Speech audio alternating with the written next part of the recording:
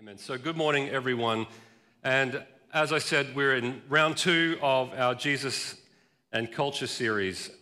This will be our final week on this for now, anyway. I am planning to pick this up later on.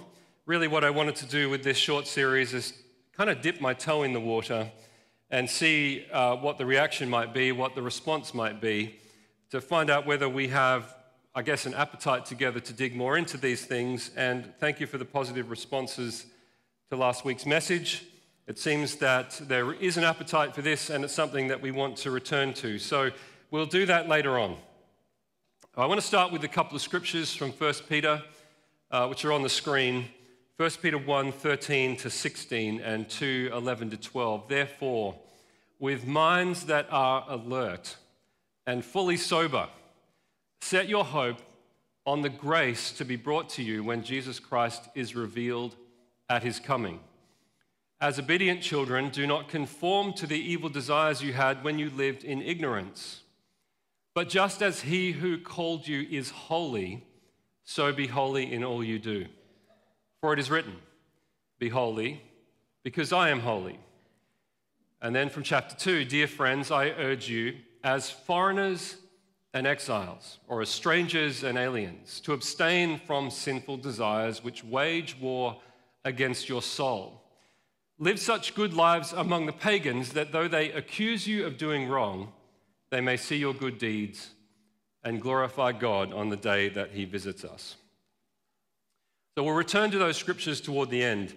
Today what we're going to do is dig a little deeper into what is going on in our culture right now, and then I'm going to say a few words at the end in terms of how I think the church might be called to respond to this.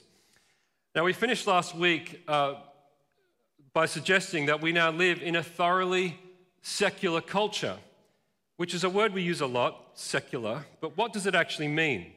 And the Canadian philosopher Charles Taylor defined it like this: secularism is the attempt to create a system for human flourishing in which the presence of God is absent.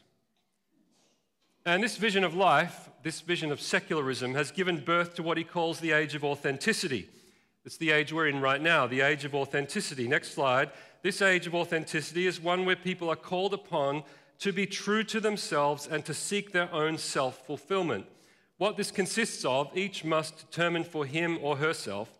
No one else can or should try to dictate its content. We each have our own way of realizing our humanity without reference to a model imposed on us from outside by society or the previous generation or religious or political authority. So this is the vision of identity, of the self, and of the meaning of human freedom that we now live in. And it's important to point out that this is utterly unique in terms of human history. We have never really seen anything like this before. A society filled with so many competing worldviews, diverse spiritualities and sexualities, self-defined moral systems, and individually created and curated identities. In other words, friends, the beliefs and values of our culture have now radically moved beyond a Judeo-Christian framework at a popular level. We are becoming, or have already become, a post-Christian culture. Now, that was already the case for several decades in the elite level at universities and bureaucracies and government. But after World War II, the shift into the rest of the culture accelerated rapidly. Like most baby boomer kids were sent to Sunday school. Anyone here give an amen? Even if their parents didn't go to church, right? All the kids were sent off to Sunday school. Mum and dad would have a nice time at home. So in the 50s and 60s, churches were bursting with kids. But now, a typical child growing up in our culture would have minimal to no exposure to the Christian faith, and what they might encounter at school or in the media is quickly dismissed as either outdated or irrelevant, if not dangerous and hateful.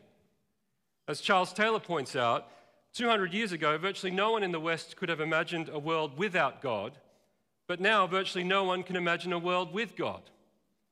It's not an easy time to be a Christian. And that's why we're doing this series, because if you can't name something, then you can't respond to it. If all you have are symptoms without a diagnosis, then you have an illness with no hope of treatment. So how did we get here? Now, I can't go over what we covered last week, the kind of 150 years or so of historical analysis, where we looked at the influence of these guys, next slide, on our current cultural moment. As I mentioned last week, it appears that if you want to change the world, you've got to have epic facial hair. That sermon is online if you want to listen to it. Okay, so when I say that we're in a post-Christian culture, it's not because Christians aren't around or don't participate in public life or that Christianity has no influence at all. What it means to say we're in a post-Christian context is that hardly anyone now actually shares our way of viewing and understanding the world. That's what we mean by that. Hardly anyone in our culture now shares our way of viewing and understanding the world. That means, as Carl Trueman says, next slide, the era when Christians could disagree with the broader convictions of the secular world and yet still find themselves respected as decent members of society at large is coming to an end. Indeed, it probably has already, at least in most kind of large Western cities like Melbourne, Auckland, Toronto, or New York. So the post-Christian age of authenticity, friends, is what you feel when you're trying to communicate with your friends or your work colleagues, trying to articulate why you believe what you believe and why your faith is important to you, and then you suddenly feel like you're an alien that's just arrived from another planet, or that you've just grown a second head as they look at you with a quizzical expression on their face. Right? What's going on there is that you're interacting with a framework, a worldview where for you, Jesus is Lord, but for everyone else, authenticity is Lord. The self is the Lord. So you might as well be speaking different languages. And actually you are speaking different languages, culturally anyway. See, the West has become what the sociologist Philip Rieff called in his book, The Triumph of the Therapeutic, Uses of Faith After Freud is the full title. We've become what he calls a third culture. Next slide. And what he argued was that there are three types of cultures. First cultures believe in fate, are pagan, are superstitious. They believe in many powerful spiritual forces that must be kind of continually appeased by various sacrifices and offerings in order to get along in life. Second cultures emerge from scriptural codes, on the other hand, are monotheistic and believe in a rational sacred order. And from that order, they derive commandments and prohibitions that are designed not just to stop you from having a good time, but are designed for human and creational flourishing. In a second culture, an individual finds meaning and security in obeying God and submitting to his will. God, the sacred order, the divine transcendence, is the source of their identity. But as Rieff saw, the contemporary West is now evolving into a third culture. And he wrote this in 1966, by the way. And he updated this later on, just to, in a sense, one of his last books was actually describing how we've gone much further than even he thought we ever would. Third cultures, he said, exist primarily to define themselves against second cultures. As we've seen already, they don't believe in divine transcendence. There is no sacred order. In fact, its energy is devoted to deconstructing the sacred. They have no creed except this one creed, that all authority that challenges and restricts the autonomy of the individual must be resisted and rejected. But lacking a sacred order, third cultures are constantly chaotic and unstable. Everything is changing all the time, and it feels really unsettling. Turns out it's really hard to maintain a sense of shared unity and responsibility for the common good when the ultimate authority is the self. Which is partly why I think Western governments are having such a hard time holding our nations together, why we have become so polarized and angry, and why our governments are struggling to forge a sense of national unity. It's simply not possible in a third culture unless it's demanded, and I'll come back to that in a minute. And ironically, even though the third culture has rejected the sacred order of the second culture, it still wants the benefits of that second culture.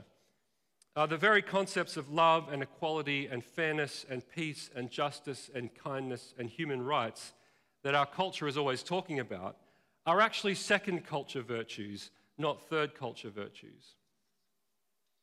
So our third culture wants to break down the system, but retain the values of that system. It wants a form of Christianity just without Christ. It wants the kingdom of God without the king. It wants the Christian project to be continued without the biblical sources from which it has emerged and which sustain it. It cannot last. You cannot have your secular cake and eat it too. And Philip Reef actually has a pretty grim view of where all this is heading. And he said that, next slide, that no culture can exist simply in order to exist. And because third cultures have rejected the sacred, they face an unprecedented challenge, that of justifying themselves on the basis of themselves. So Reef argues it's a fool's errand that can only end in collapse. No culture in history has sustained itself merely as a culture, however attractive and powerful it may seem. And one of the greatest examples of that, of course, is the Roman Empire. Once it kind of ran out of its meaning, it just became decadent, prosperous, but purposeless. And it was only a matter of time before the whole thing caved in. It's also why third cultures cannot simply have tolerance, but must enforce affirmation. As I'm sure you're all aware, tolerance is now seen as essentially a kind of veiled bigotry, even though, ironically, tolerance is actually the more expansive position to take. What I mean by that is that there is a lot I'm prepared to tolerate in society that I could never, gun to my head, affirm in good conscience. And I would imagine that's probably true for many of you as well. So in the end, what we know from scriptures like Colossians 1, is that all cultures are dependent on God, whether they recognize it or not, for the simple reason that God is the creator and has designed the world to flourish only in relationship with him. This is what Paul says, for in him all things were created, and he's speaking about Jesus, things in heaven and on earth, visible and invisible, whether thrones or powers or rulers or authorities. All things have been created through him and for him. He is before all things, and in him all things hold together. So if God is displaced for the God of the self, our culture will eventually move into absurdity, tribalism, meaninglessness, conflict, or worse. And that is why Western cultures are becoming so unstable. We no longer have any shared vision of what we're for as people, as cultures, other than simply to exist and to consume and to have sex with whoever we want, whenever we want it. We are so prosperous and so decadent and yet so lost. This is not the biblical vision of a flourishing life. As Paul says in Philippians 3, and he's weeping as he says this, for as I have told you before and now tell you again, even with many tears, many live as enemies of the cross of Christ. Their God is their stomach, their glory is in their shame, and their end is destruction. And I think we too should weep with the Apostle Paul. This is not freedom. As the theologian David Bentley Hart puts it, and by the way, you know how I nerded out on you last week? I'm going even harder today. I got a couple of pretty long quotes, but I think you will appreciate them. And this is what David Bentley Hart says. We must ask, however, where the modern notion of freedom as pure spontaneity of the will leads the culture it pervades. At the ordinary level of public life, it obviously leads to a degradation of the very notion of freedom. Its reduction in the cultural imagination to a fairly banal kind of liberty, no more significant than a consumer's freedom to choose among different kinds of bread, shoes, television, sexual partners, or political parties. At the level of society, it leads towards a decay of a shared sense of obligation or common cause, toward an increasingly insipid and self-absorbed private culture, toward a tendency to judge particular choices, not by reference to the worthiness of their goals, then solely because they have been chosen. Our modern concept of freedom can, however, lead to other more terrible things as well. For what the will may will, when it is subordinate to nothing but its own native exuberance, is practically without limit. If there is really no transcendent source of the good to which the will is naturally drawn, but only the power of the will to choose what it desires, by which to create and determine itself for itself, then no human project can be said to be inherently irrational or abominable. If freedom of the will is our supreme value, then it is for all intents and purposes our God. And certain kinds of gods, as our pagan forebears understood, expect to be fed. It turns out that the only place for a third culture to go really is to return to, in some fashion or other, to a kind of first culture, a culture full of taboos and superstitions and tribalism and hungry ideological gods that demand we sacrifice our real freedom, our communities, and even our bodies in order that we might worship at the altar of the self. How are we going so far? We all right? Just turn to the person next to you and say, I'm taking a breath.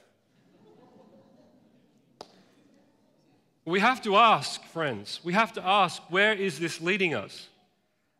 Are we experiencing a healthier culture?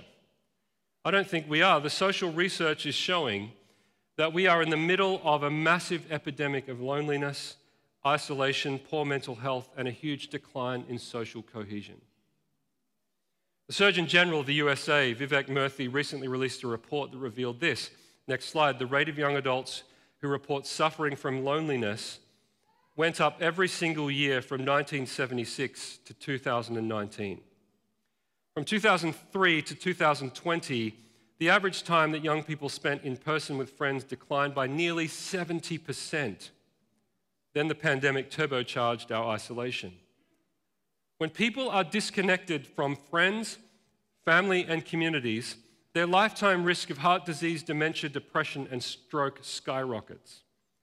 It diminishes civic engagement and social cohesion and increases political polarization and animosity. Unless we address this crisis, we will continue to splinter and divide until we can no longer stand as a community or a country.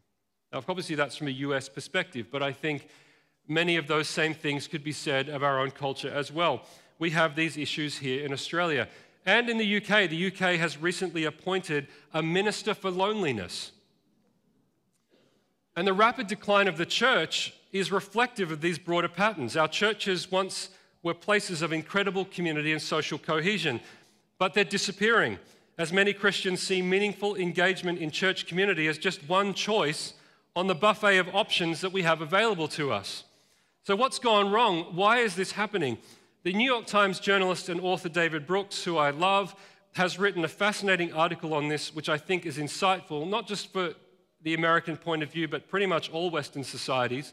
His article is called, Hey America, Grow Up. I encourage you to look it up. And he's describing in this article what he calls the therapeutic culture, which is basically just another name for the age of authenticity. And this is a really long quote. I don't think I've ever quoted someone at this length before in a sermon. And I'm really sorry, but it really is the best description of what I think is going on right now, so I just couldn't cut it down any more than I did. I encourage you to go read the whole article. Here is what he writes.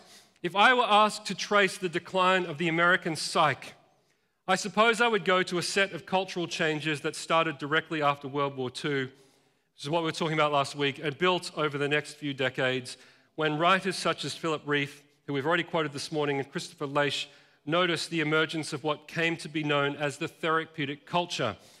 In earlier cultural epochs, many people derived their self-worth from their relationship with God and their community.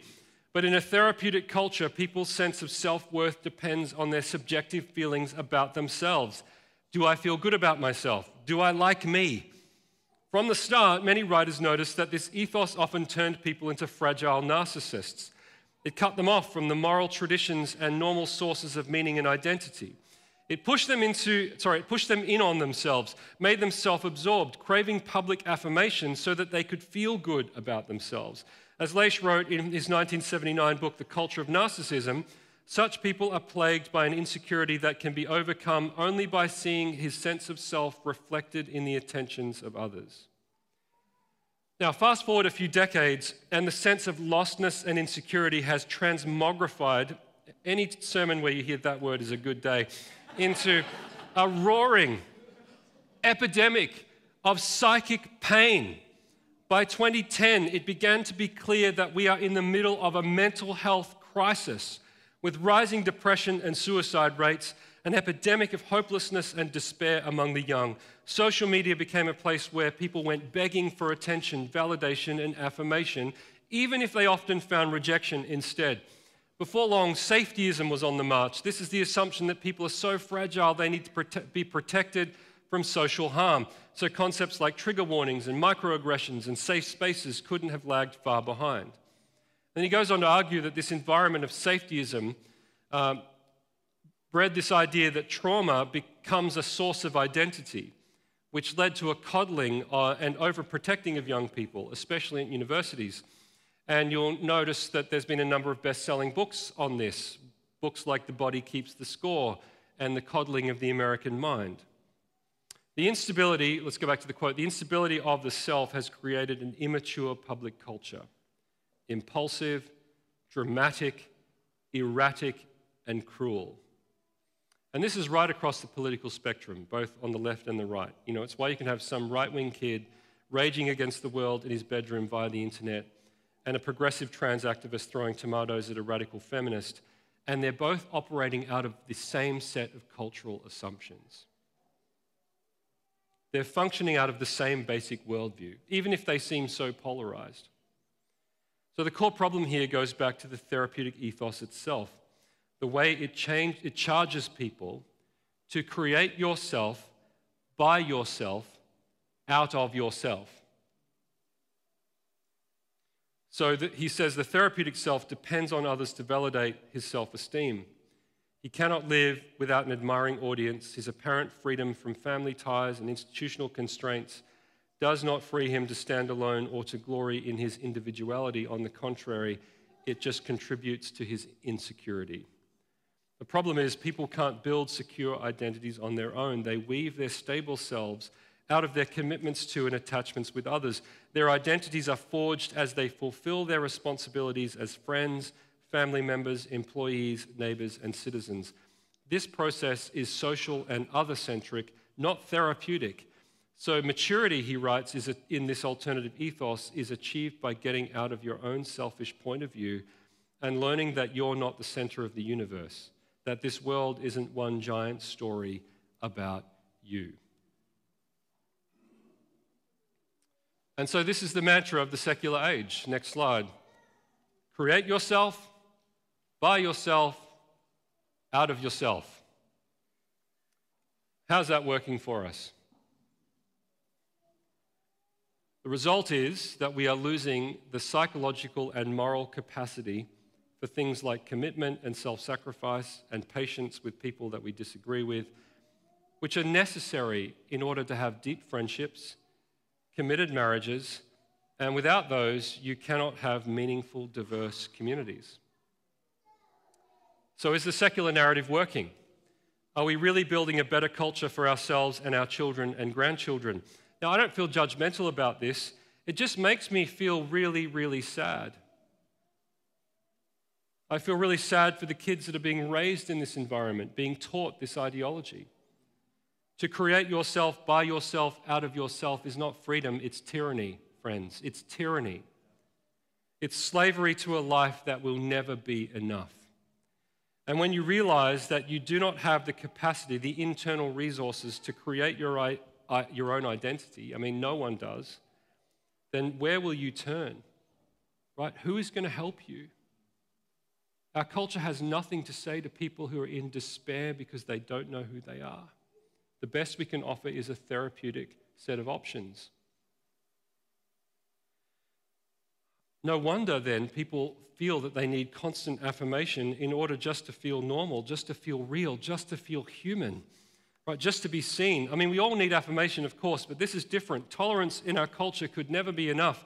Like lacking that deep affirmation of the soul that comes from knowing that we are a child of God, that we are made in the image of God. People in our culture don't have that, and so they're experiencing a deep void, a deep, terrifying void in their hearts that they're trying to fill with everything else. I mean, think what social media is, right? It's a space where we ironically present our most inauthentic selves, the best, most curated versions of ourselves in order to be seen, to be affirmed, to be noticed, and to be celebrated. Like the constant dopamine hit you need from the likes just to feel human, and then the crisis of identity that you experience when the posts are ignored is epidemic. And who can shoulder these kinds of psychological burdens? Who can live under the weight of that? Like in a world where there's no moral absolutes, no universal virtues, when nothing is sacred, the void can be consuming and frightening and overwhelming and confusing. And I think that's manifesting itself in the way that We are leading people, our culture is leading people, even our kids, to grasp after dramatic changes in order to try and heal the void. Right? But because faith in Jesus, the very thing that people actually need right now, has been pushed into the realm of private devotion and is unwelcome in the public sphere, the only possible antidote to our pain is perceived as a contagion, as a threat. As John Tyson says, I don't think I have this quote, people are worried that if Christians get cultural power, they're going to take away the gay community's rights. They're going to institute a Christian version of Sharia law, that we're going to destroy culture, that we're bad for the city. And the clergy scandals and bad behavior by churches and Christian leaders have just reinforced all of this, that we are corrupt, that we're intolerant, that we're extreme, and that we're corrosive. Does anyone here feel this? And so many Christians are rightly worried, for good reason, that if they're public about their faith, they could lose friendships, be passed over for jobs, or rejected as a bigot. So how do we respond to this? What's our response to this as the people of God? Well, I think Christians have a tendency in these kinds of situations to react in one of two ways. The first reaction is a reaction of fear and self-preservation. Many say, oh my gosh, look at what's happening in the culture. This is terrible. Look at what it's doing to our kids. What are we going to do? We must protect our children. We must escape its influence. We must dig a metaphorical bunker, isolate into the Christian bubble, keep ourselves separate, and get ready for Jesus' return. We've got to hold on.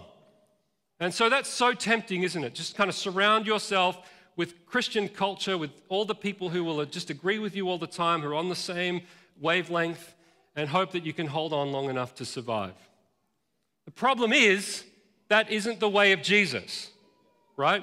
He didn't pray in John 17 that we'd be removed from the world, but he prayed instead that we would engage the world, that we'd be sent into it, and that we would go as salt and light, that we'd go as people of faith and hope and love to make disciples. And he knew that it would be really hard, which is why he prayed that in the midst of all of that, we would be protected from the evil one. Right? Or we can go on the attack. We need to take back the government for Jesus and exert our religious rights and freedoms. And yes, there are times when we need to exert our rights and freedoms. But that doesn't mean, church, that we always have to win. The need to be in control is just another expression of fear. Fear that we don't really trust in the lordship of Jesus. So what does Peter say? If we go back to the scripture we read at the beginning, what does he say? Live such good lives among yourselves that even though, no, he says, live such good lives among who? Among the pagans, so that even though they accuse you of doing wrong, they may see your good deeds and glorify God when he returns. So even if we are accused of doing wrong, we keep loving, we keep serving, we don't give up. Why? Because we are people of hope. We have a greater hope in a better kingdom, which we were singing about this morning. And we trust that God is a way maker. He can make a way in the midst of all of this, and we don't need to figure all that out. We just need to trust him and walk with him. So we can't give in to the narrative of fear and self-preservation because it's based on the incorrect assumption that Christians have to be popular and in power in order for the church to thrive. And that's false. We don't. Why? Because we're not Lord. Jesus is Lord. And he said, I will build my church, and the gates of hell will not prevail against it. We don't need to be afraid, and we don't need to be in control. For much of history, and especially now around the world, the church is not in power and is not popular, but is thriving nonetheless. Globally, the church is growing at a faster rate than at any other time in human history. Like Jesus is still in charge of his church, and he's still on the move. Are you with me? Although we're experiencing something different right now in Western culture, we don't need to worry because Jesus is Lord, and if we'll stay close to him, he will lead us through it. And he'll give us wisdom in terms of how we should respond with love and with grace and with mercy and with truth without turning into people who want to be in control or demand that we're the ones in power in order to be able to make disciples. And it's not like, friends, that this is the worst that it's ever been. I can tell you that I'd rather be living right now in Australia, even with all our cultural and social pressures, than be a Christian in Rome under the Emperor Nero or in Russia under Joseph Stalin. Yes, it's hard, but I'm not likely to be crucified or thrown to the lions or tortured or sent to a hard labor camp for decades because of my faith. So let's just put some of this in perspective. The other reaction that we can have is compromise and syncretism, which is basically like saying, hey, the world's a different place now. We've come a long way. So what we need to do is reinterpret the scriptures to make sure that we're on the right side of history. So we downplay the hard stuff in Scripture, the stuff that our culture doesn't like or that we don't like, in order that we can try and fit in, right? The only problem is if you remove the authority of Scripture or if you decenter Scripture, Christianity just stops making sense because you've removed the very thing that tells us what Christianity actually is. Are you with me? And besides, the Holy Spirit leaves the church when we stop preaching the scriptures, because just look at what has happened to pretty much every progressive church and denomination in the world. They don't survive, they die off. They have a form of godliness without the power. The only churches that are growing around the world are those that are trying to be faithful to Scripture, even if it's difficult. It's not just progressive churches, though. I believe that many of the church scandals that we've seen exposed lately, scandals of greed, and abuses of power and false prosperity teaching. And while it's been really hard to watch all this go down, I also think that this is the work of God cleaning up his church, dealing with false doctrine, in order that he can get us where we need to be to actually deal creatively and powerfully with the culture that we're currently in. He's getting us ready for the work ahead. So if we try to make Jesus and the culture fit in together, to synchronize them, then we're just left with this awkward patchwork of culturally approved morality and vague God concepts and little snippets of Jesus' teachings put together in some palatable form which is easily dismissed as irrelevant by everyone else because it says absolutely nothing different from what the culture is already saying. It's just remaking Jesus in our own image into an idealized version of ourselves. And besides, if you compromise, you'll never fully enjoy your faith because the Holy Spirit lives within you and he's jealous for you. So if you compromise on Jesus and you compromise on your faith, then you won't be able to enjoy sin and you won't be able to enjoy church. You'll live in this horrible condition of lukewarm faith, of a lukewarm heart. And honestly, why on earth would you go to church when it's just baptizing what the world is already telling you what to believe? Especially since the world is doing a much better job of it than we are. So now you know, friends, what Peter meant when he called us foreigners and exiles. Next slide. We are starting to feel like foreigners and exiles in our own culture, like strangers and aliens. And we have to embrace this. Can't run from it, we have to embrace this. Sooner or later, every one of us is going to be faced with a challenging situation generated by the modern notion of selfhood. And so that means, friends, you need to think ahead and decide what you will do when you inevitably face the pressure to conform. And it's my prayer that you will do what Peter tells us, not to give in to despair, not to capitulate, but he says, set your hope on the coming of Christ so that you have power to live as obedient children, not conform to the desires of the world, but set apart, holy as he is holy. Are you with me? So despite the pressure, we are people of hope. We are people of hope. We do not need to be afraid. Despite what's going on in the culture, despite what the principalities and powers may be boastfully claiming, we know that there is not a single square inch of this world that the risen Christ does not declare, that is mine. And the missionary Leslie Newbigin once said, and I love this, when he was asked, what his hope was for the future, he said, I am neither a pessimist nor an optimist. Jesus Christ is risen from the dead. I am neither a pessimist nor an optimist. Jesus Christ is risen from the dead. That is the source of my hope. Okay, let me finish with this. in my reading of church history, one thing is clear to me: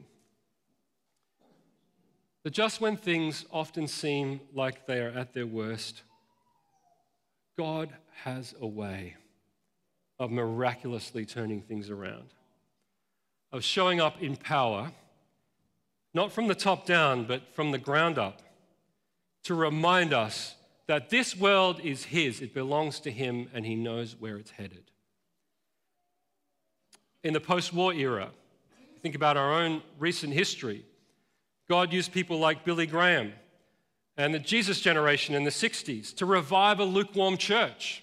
My parents came to faith because of Billy Graham's ministry, as did thousands of Australians. I've heard that it changed the culture of the church.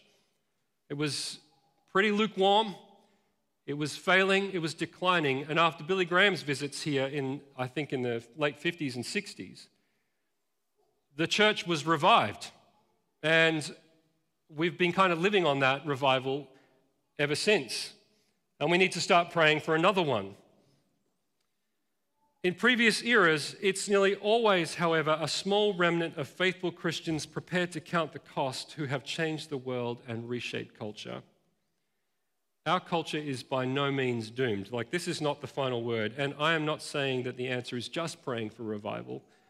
I'm saying that it is that, but it's also being faithful to Jesus in the midst of the tension and trusting in the Scriptures. And by being willing together as a church community to engage in meaningful Christian community. If we're going to stand against the pressures of the God of the self, we are going to need the kinds of Christian communities that can actually remind us and form us once again into the promise of what the church really is. Called to be the body of Christ, called to be holy, called to be biblical, called to be filled with the power of the Holy Spirit, called to be salt and light, called to be a family, called to be a new nation, called to be a royal priesthood, called to be a community of sacrificial servants and the glory of Jesus in the world. That's our birthright. Not church as spectacle, not church as performance and entertainment, not church as a baptized version of the culture, not church as just something that's here to make you feel good, not church as just one option among others. None of that is going to cut it in the culture that we now live in. And it's why so many young people raised in the church entertainment world are now deconstructing their faith, because it hasn't actually given them a grounding in Jesus that can sustain them through the pressures of the culture. We need something much more robust, something much more powerful. And the sad reality is that our churches currently are not equipped to deal with this cultural situation we're in. Our current kind of spiritual formation practices are going to be about as effective as a matchstick house in a tornado. We need something that goes much deeper. We need to find a better way. And since I finished with John Tyson last week, I'll finish with him this week as well.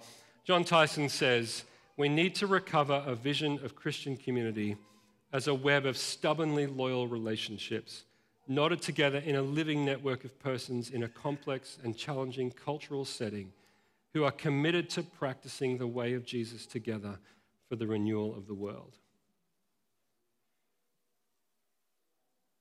The church has done it before, under immense situations of pressure.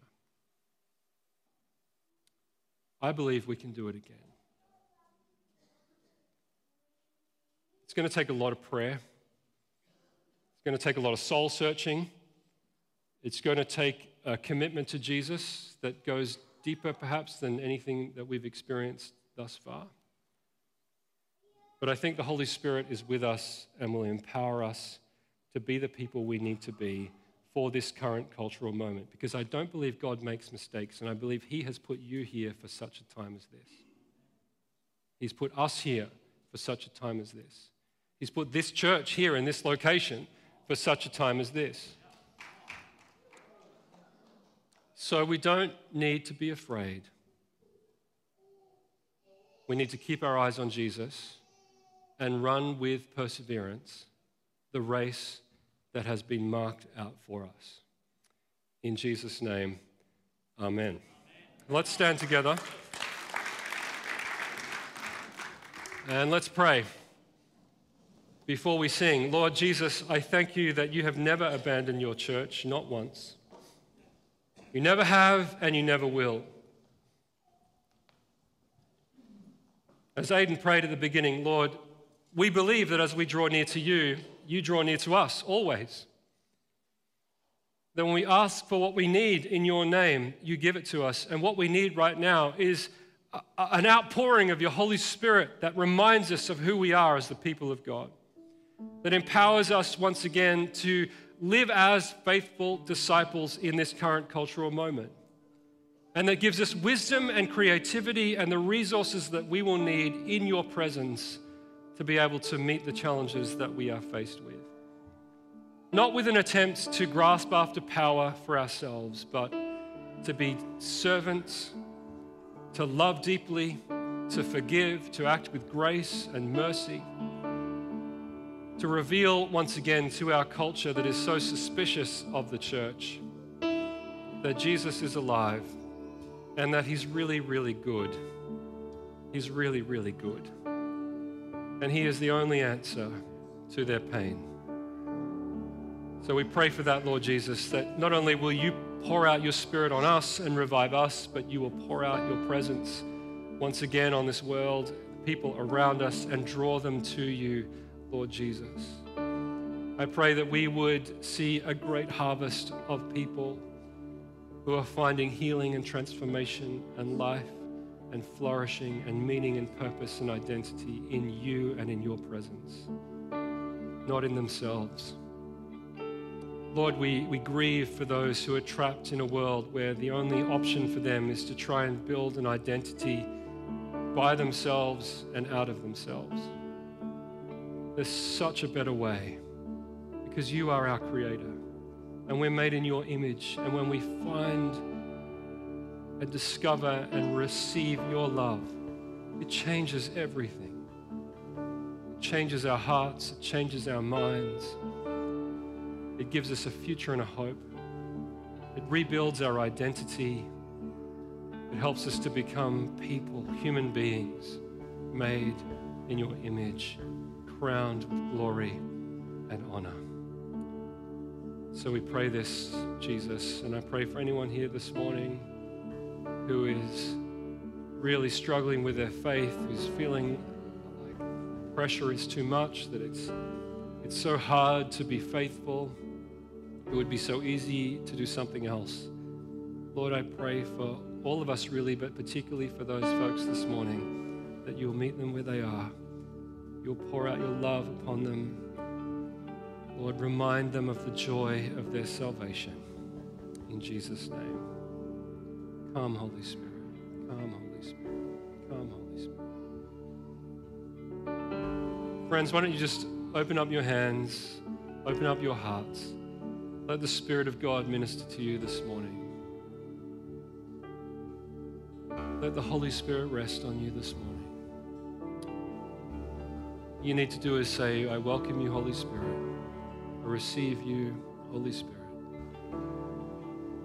Come and refresh my heart, Lord. Renew my mind. Heal my body. Heal my pain. Come, Holy Spirit.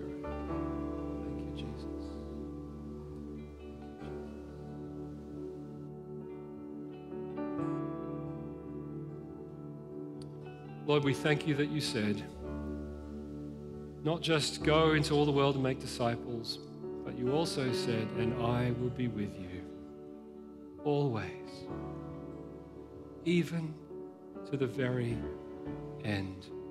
Jesus, I want to be so bold as to ask, could you please remind us of that promise today?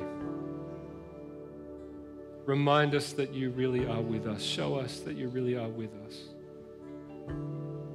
Come, Holy Spirit. We cannot do this alone. Come, Lord Jesus. Amen.